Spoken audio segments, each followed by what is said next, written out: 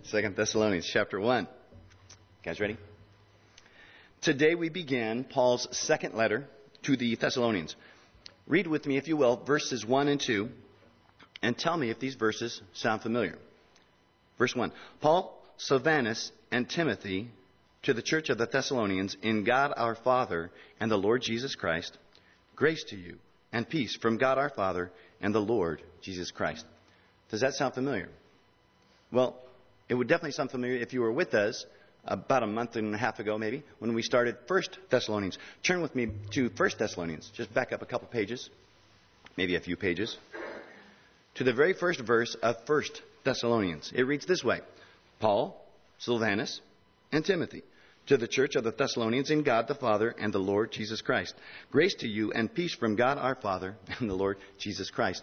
Almost identical word for word. It's almost like you wonder if Paul had one of those form letters, but he didn't. They didn't have form letters. They didn't have copiers. He intentionally, I guess, wrote these words the same, 1 Thessalonians to 2 Thessalonians. These are almost identical. And you may remember when we began 1 Thessalonians that I showed you some slides. You guys want to see those slides to kind of remember? I think Tom's going to pull this up. This is the way we began 1 Thessalonians. We talked about how the fact that Paul must have been really advanced because he wrote his letters in the same form that we do our emails. First he says, here's who it's from: Paul, Silas, and Timothy. You like the three amigos? I made that up. Then he says, who is it to? The Thessalonians, the church in Thessalonica. Notice that we're copied on it, Calvary Chapel of the Lakes, meaning that God speaks to us as well as he speaks to the Thessalonians. The date was, back then, on the first letter, was 52 A.D., and the subject was, He shall return. Jesus is coming back. Can you hit the next slide? It's almost the same. The from is the same. The to is the same. The copy is the same. But the date is about a year later. 2 Thessalonians was probably written about a year later. It still would be either the second or the third letter that Paul wrote, depending on whether you put Galatians before Thessalonians. So it's a very early letter for Paul. And the subject is a little bit different. The subject is, has he already returned? See, that's the thing that Paul is going to address. That's the main reason he's writing this second letter, because there had been some talk, some rumors that perhaps the Lord has already come and that the day of tribulation has already arrived and we're in the midst of it. Paul wants to clear up that confusion, and he's going to as we go over these next few weeks, maybe a couple of weeks, as we go in 2 Thessalonians. Now, because, I think you can close that down, because we covered these same words, verses 1 and 2, in depth in Paul's first letter, I'm going to simply read over them and let you guys get the CD or the audio from the web and see where we expanded on that. But there is one word that's different from 1 Thessalonians to 2 Thessalonians. Let me read it for you. Paul, Silvanus, and Timothy, this is in 2 Thessalonians chapter 1, to the church of the Thessalonians in God our Father and the Lord Jesus Christ. Grace to you and peace from God our Father and the Lord Jesus Christ. Only one word difference from first to second. It's the word our. In 1 Thessalonians, he said God the Father. 2 Thessalonians, he said God our Father. Now, I don't think Paul was trying to particularly relay some great spiritual truth to the Thessalonians in this, but it did get me to thinking. It gave me the first application point for today, for you guys, for me. To you, in your experience with God the Father, is he just God the Father? Or is he God your Father? Is he just God the Father like George Washington is the father of our country? The father? Right? You know, George Washington is the father of our country, like some faraway person to whom you owe a lot to, someone who did a lot for you in the past, someone whom you admire, someone that you'd love to meet someday, the Father?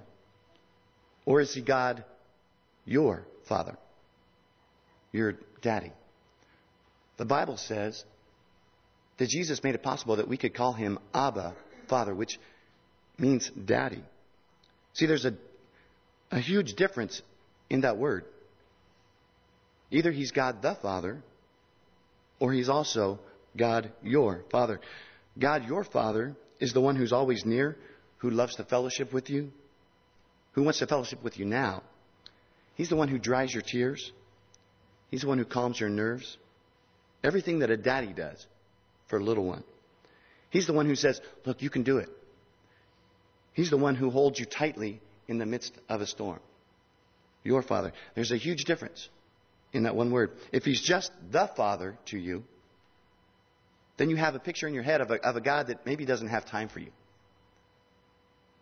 He doesn't really care about the little stuff in your life. But if He's God, my Father, then He cares about every single thing. I'm reminded how my little boys, I've got a 2-year-old and a 6-year-old.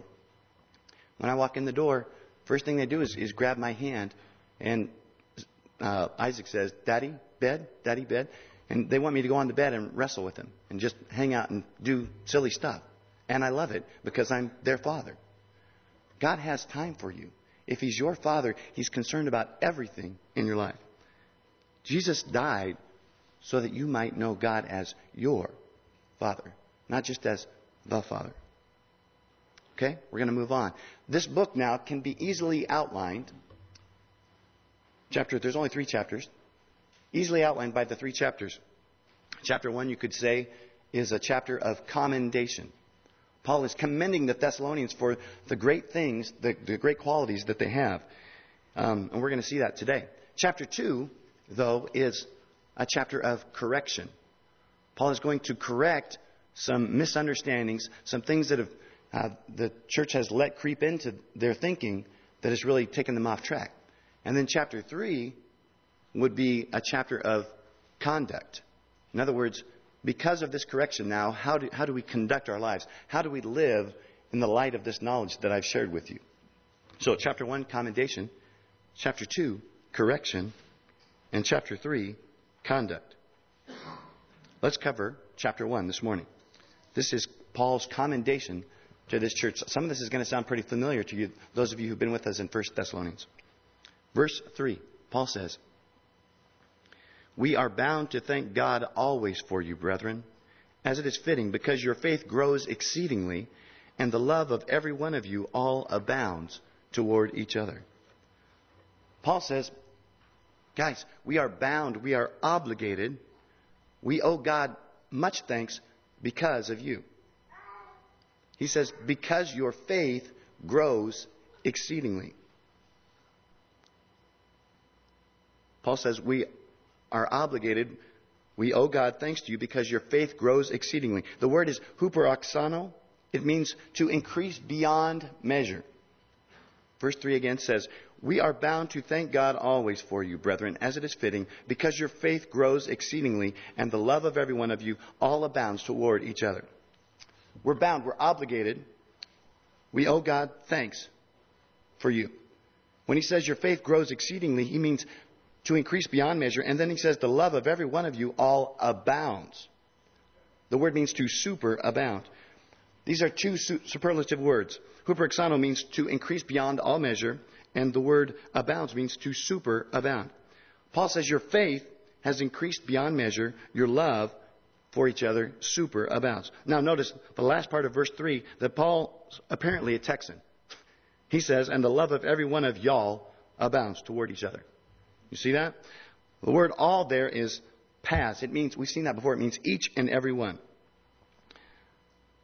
I think that when people come here, I think in general they sense that we love God and that we love each other. But here's a question. Could Paul write these words to us? We're copied on the letter. Could he write these words to us? Could he say to Calvary Chapel of the Lakes, I've got to thank God for you, brethren, because the love of each and every one of you is shown in abundance toward each and every one of you. You see, he's talking about every single person who calls this church their home, acting in superabounding love to every single other person. So let me ask you, who in the room makes this difficult for you?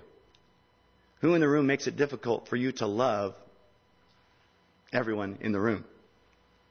For you, who is it that makes this a difficult task? Like, in other words, who is it that you say, well, I can love a lot of people, but, oh, that one? That's tough. Whoever that is, Paul says, he commends the Thessalonians. He says, you guys love, each one of you loves all the others. It's amazing. One more thing now before we leave verse 3.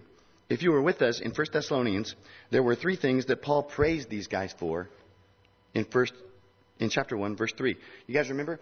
Chapter 1 of the first book. He says, remember, this is verse 3, remembering without ceasing your work of faith, your labor of love, and your patience of hope. Remember that? The triplets of Thessalonians? Faith, hope, and love. See, here Paul reiterates 2 of those 3. He says, your faith grows exceedingly, and your love superabounds. Why doesn't he mention hope? He mentions faith and love, but hope is like very loudly silent. It's missing. What about hope? Well, apparently some of these folks had lost hope. I think they'd lost hope precisely because of the false doctrine that was going through this church. This is why Paul writes a letter. Some people were being told, look, the day of the Lord has already come. We're in the middle of the Great Tribulation. And some folks had lost hope. They said, well, what's the deal? I mean, we've been working hard. We've been loving on people. And we find ourselves in the middle of the Great Tribulation. They were falsely told this. And there were even letters that had supposedly come from Paul. Paul has to clear that up in chapter 2. Apparently people were standing up and prophesying, saying, behold, we are in the day of the Great Tribulation. Chapter 2, Paul deals with that. These guys had lost hope because they were told that they were already in this tribulation. So he leaves out this word hope, and he's going to deal with it in chapter 2 on Thursday when we talk there. Look now with me at verse 4. He says, so that we ourselves boast of you among the churches of God for your patience and faith in all your persecutions and tribulations that you endure. Paul says, look, you guys, we brag about you wherever we go. Paul says, every place I go. Now, by this time, Paul has gone from Thessalonica. I'll let you run it up again. By this time, you guys see Thessalonica over there? There you go. Oh, he's good with the pointer, isn't he?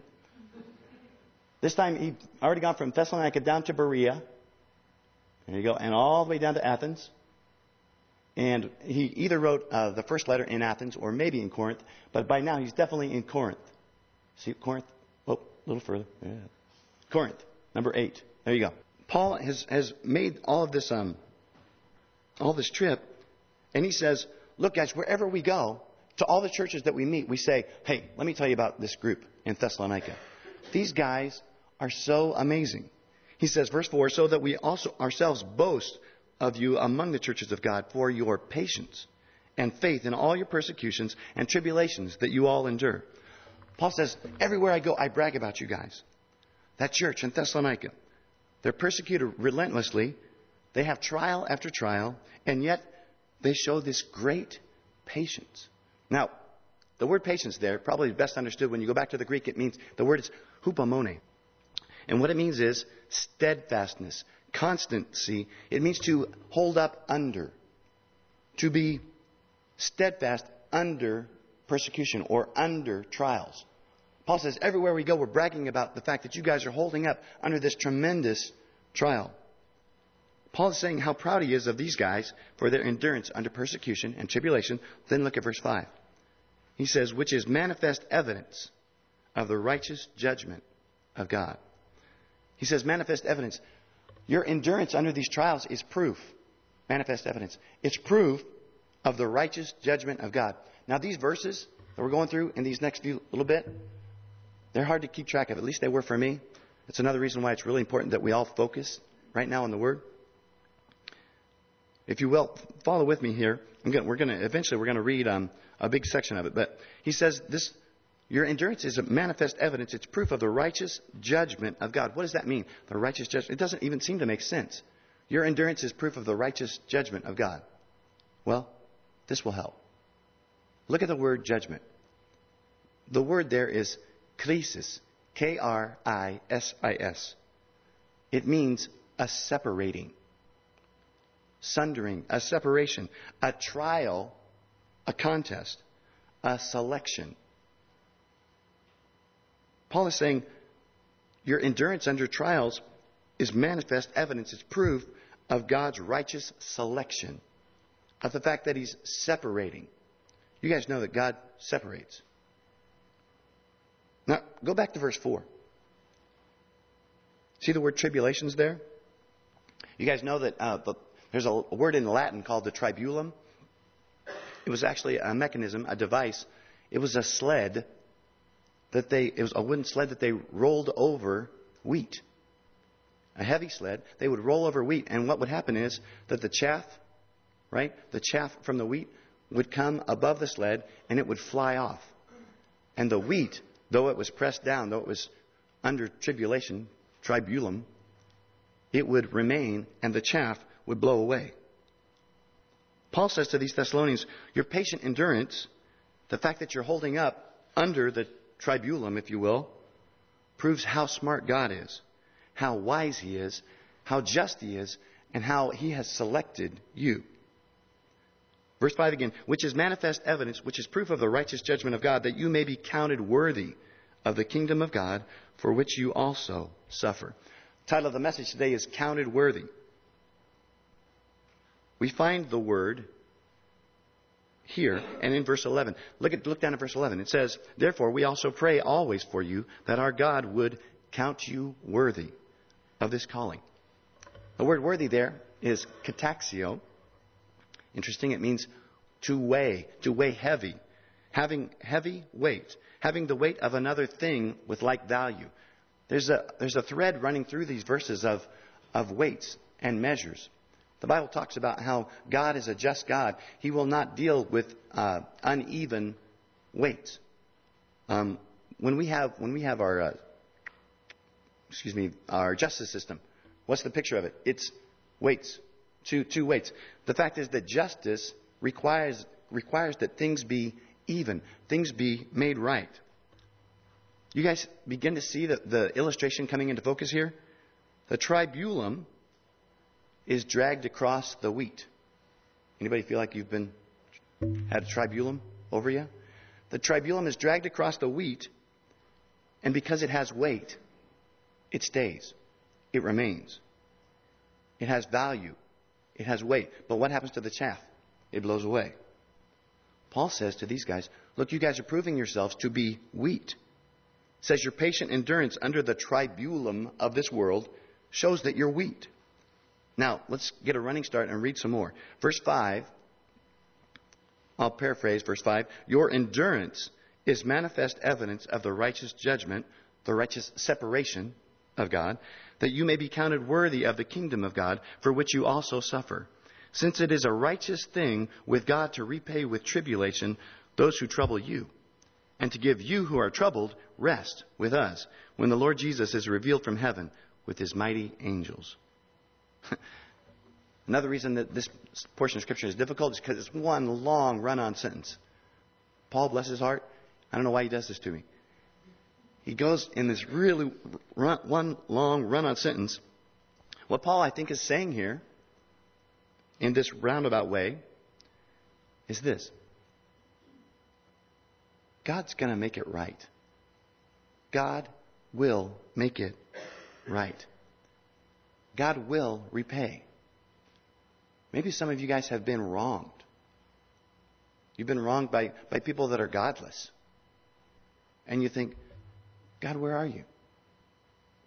Where are you, my defender? God says, I will repay. He says, there's coming a time when those who are persecuting you, who are troubling you, I will trouble them. There's coming a time when you who are now troubled will have, oh, that's a great word, rest. Rest. But let's come back to the idea of separation. As we go through this, first we begin to see there's a separation. There's two parties in this chapter, right? There's those who are presently under tribulation. That's the Thessalonians. What's their future? Their future is rest. But there's also those who are presently causing tribulation. What's their future? Well, it's not good. Look at the middle of verse 7 and following. He says, when the Lord Jesus is revealed from heaven with his mighty angels in flaming fire, taking vengeance on those who do not know God and on those who do not obey the gospel of our Lord Jesus Christ, these shall be punished with everlasting destruction from the presence of the Lord and from the glory of his power. Verses 7 and 8 say that Jesus will be revealed from heaven with his mighty angels in flaming fire. Now this is interesting. I saw 2 articles yesterday in the paper, and they were right next to each other. And of course I was going to bring the paper. Forgot it. It's not here. But I think I remember the gist of it. Two interesting articles that had to do with fire and with Christianity. This was in the nation part of the Orlando Sentinel yesterday. One talked about, maybe you heard about it, this guy ran into a church in Oregon and doused people with gas and set some of them on fire. Set the church on fire. He actually was persecuting this church in Oregon. It's not like it was, over in Asia. In Oregon, he was persecuting these people with fire. He was crazy. He basically said that he had been in psychiatric care and that kind of stuff. So there was that one. And then right above that was an article about how there were some guys who were graduates of the Air Force Academy. And they had brought a case to suit against the Air Force Academy because the chaplain had, they said, wielded unduly influence on them by saying, you need to come to church service. Basically, if you don't, then you're going to risk the fires of hell. And the Air Force Academy, some of these graduates were like, you're imposing upon our rights by telling us your view of this hell, fire, and damnation. Interesting, there's the fire that the world gives. Then there's this fire that will come later. Now, those cadets, wish I had the article, it would have been a lot more impressive. But those cadets, they might not have liked it that mean old chaplain said those really bad things. That he warned them about the fires of hell. But, like it or not, he was right. Does anybody here think that I would actually want to stand up and say, hey, there's eternal damnation waiting for you if you don't accept Jesus? Does that ever sound like that would be a popular thing to say? No. But that's what it says right here in these verses and in many other places. There really is an everlasting fiery punishment. I didn't make it up. I would never make that up. It's not a great way to build your church, right? He says, verse 9, these shall be punished with everlasting destruction. Now, it's not annihilation. Some people want you to think that God will annihilate. He'll just obliterate people and they won't have any consciousness. That's not what the Bible says. It's not annihilation. It's a constant awareness of being destroyed. Again, it's not very popular, certainly not very cool, to talk about the fires of hell. I'd rather not talk about it, to be honest. But then again, if it's real, and I don't talk about it, then I'd be like a security guard that smells smoke, sees a fire, but I just don't want to wake you up because, I just don't want to be rude and wake you up out of your sleep. Jesus talked a lot about hell. He actually talked more about hell than any other prophet in the Bible. Jesus. If you believe Jesus, if you even think that his word is trustworthy, you have to believe in this everlasting fire. Jesus talked a lot about hell, more than any other prophet, because it is real and because he doesn't want you to go there. The Bible says, did you know this? That hell wasn't created for man, but for Satan and for his angels. D.L. Moody said it great. He said, any human being who goes to hell is a trespasser. Because hell wasn't created for us. Unfortunately, there will be trespassers in hell. Jesus talked about hell because he doesn't want us to go there. Paul talked about hell because he doesn't want you to go there. I have to talk about hell because I don't want you to go there. Verse 9 again, these shall be punished with everlasting destruction. Now, who are these? Who are these people that will be punished with this everlasting destruction? Verse 9, who are the punished? Well, back up, verse 8. He says, in flaming fire, taking vengeance on, number 1, those who do not know God. And number 2, on those who do not obey the gospel of our Lord Jesus Christ. So those who shall be punished with everlasting destruction are those, number 1, who do not know God. And number 2, who do not obey the gospel of our Lord Jesus Christ. Can I ask you a really pointed question? A really in-your-face question? Like the guy who says, preacher, you gone from preaching to meddling? Do you know God? Do you know God? Do you have a relationship with Him? It's the most important question ever asked. It's the most critical question I could ask you. Matthew chapter 7, you don't have to turn there. But verse 22, Jesus is speaking and he says, many will say to me in that day, Lord, Lord, have we not prophesied in your name, cast out demons in your name, and done many wonders in your name? And then I will declare to them, Jesus says, I never knew you. Depart from me, you who practice lawlessness. Here's the question. Do you have a relationship with Him? Do you know Jesus as your Lord and Savior? If not, then you can find your future in verses 8 and 9. And I don't want that to happen to you. You can, the Bible says, very quickly begin a relationship with Him today. You can begin, the way that you begin a relationship with Him is by obeying. Verse 8. Look at verse 8 again. It says, those who do not obey the gospel of our Lord Jesus Christ. What's the gospel mean? Good news. There's an interesting thought. How do you obey good news? How do you obey good news? Well, this will help.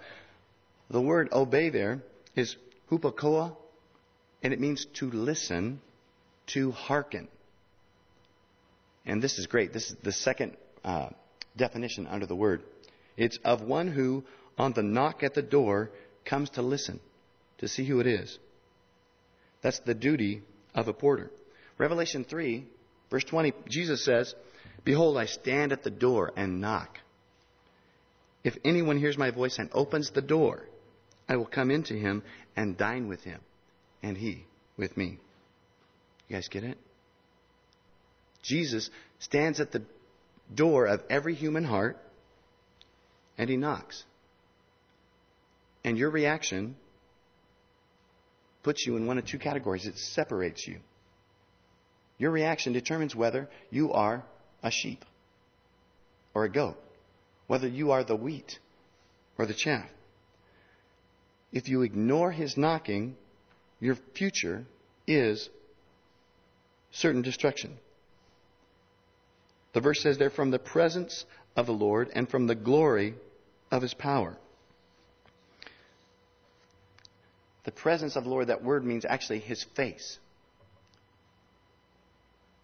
It's interesting because the people who deny the Lord while they're here on this earth, they are running away from His face. There'll come a time when, there's no other way to put it, they will get their wish. They will see His face. Not at all. They won't see His face. They'll be removed completely from His presence. From the presence of the Lord and the glory of His power. If we open the door to Him, then conversely, what are we going to see? We're going to see His glory face to face. Verse 10, when He comes in that day to be glorified in His saints and to be admired among all those who believe, because our testimony among you was believed. Where it says admired there, that word is to wonder at, to marvel. We will, we sing a song that says, I'll stand in awe of you. That's exactly what will happen. When He comes, those who don't know Him, who are running from His face, will be cast into darkness. But we will stand and we will be in awe. We will admire him, admired among all those who believe, because our testimony among you who was believed. We will stand in awe of him at his beauty and the beauty of what he's done for us. Look now at verse 11. Therefore, we also pray always for you, that our God would count you worthy of this calling and fulfill all the good pleasure of his goodness and the work of faith with power, that the name of our Lord Jesus Christ may be glorified in you and you in him, according to the grace of our God and the Lord Jesus Christ. So there's that word again. Title of our message, Counted Worthy. Verse 11, therefore we also pray always for you that our God would count you worthy. Speaks of weight, having weight on the balance. You could say it this way. Paul is praying that you guys will be heavyweights.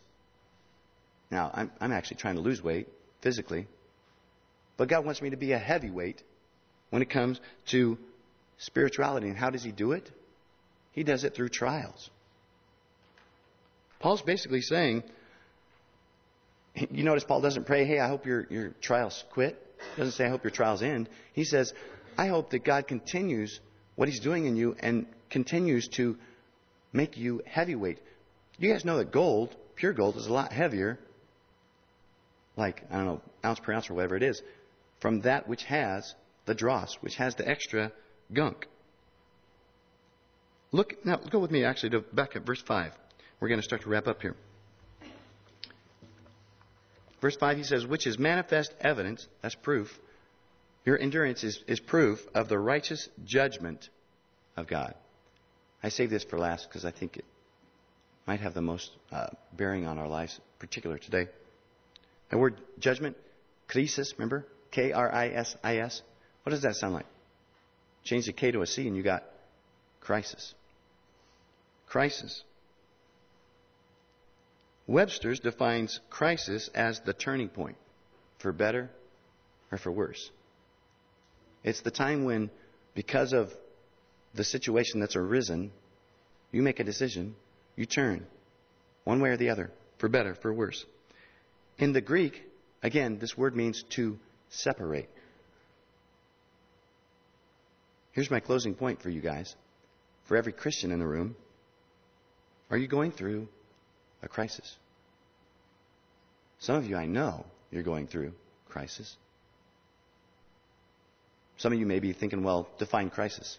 I mean, I don't have the huge crisis, but I got this little crisis.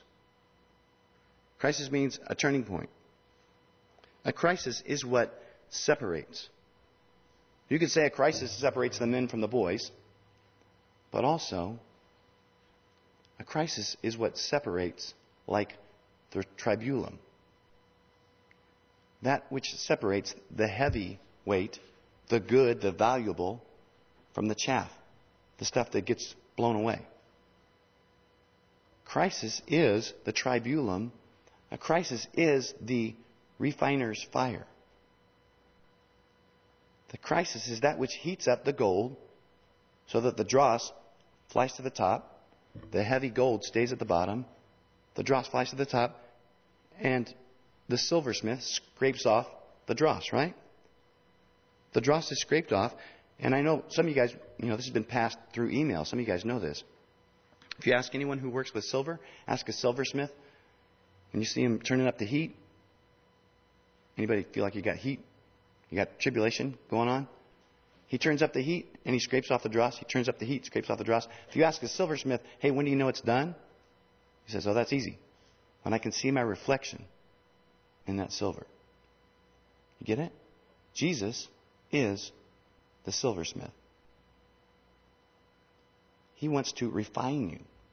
That crisis that you're dealing with today, it separates. Yeah, it separates the men from the boys. There might be some who walk out here today and say, well, my crisis, I don't know how to deal with it, and they just fold. It separates the wheat from the chaff, but it also separates the dross from the silver, from the gold. It separates it. It is a way that God is purifying, refining, getting rid of the crud that doesn't reflect Him. That's why it says in verse 12, that the name of our Lord Jesus Christ may be glorified in you. Do you get it? He brings crisis that we might glorify Him, in that we reflect Him in the midst of this crisis. And you and him, according to the grace of our God and the Lord Jesus Christ. So Paul is basically saying, look guys, I hope God keeps you in that fire until you're pure. Until he's done with you. Until he's done with you and he can see his reflection in you. Till you are a reflection of him. Now, I don't know if that's what you want me to pray, but that's what I'm going to pray for you. So what I'm going to pray for me is that he will keep us in the fire until he's accomplished his purpose.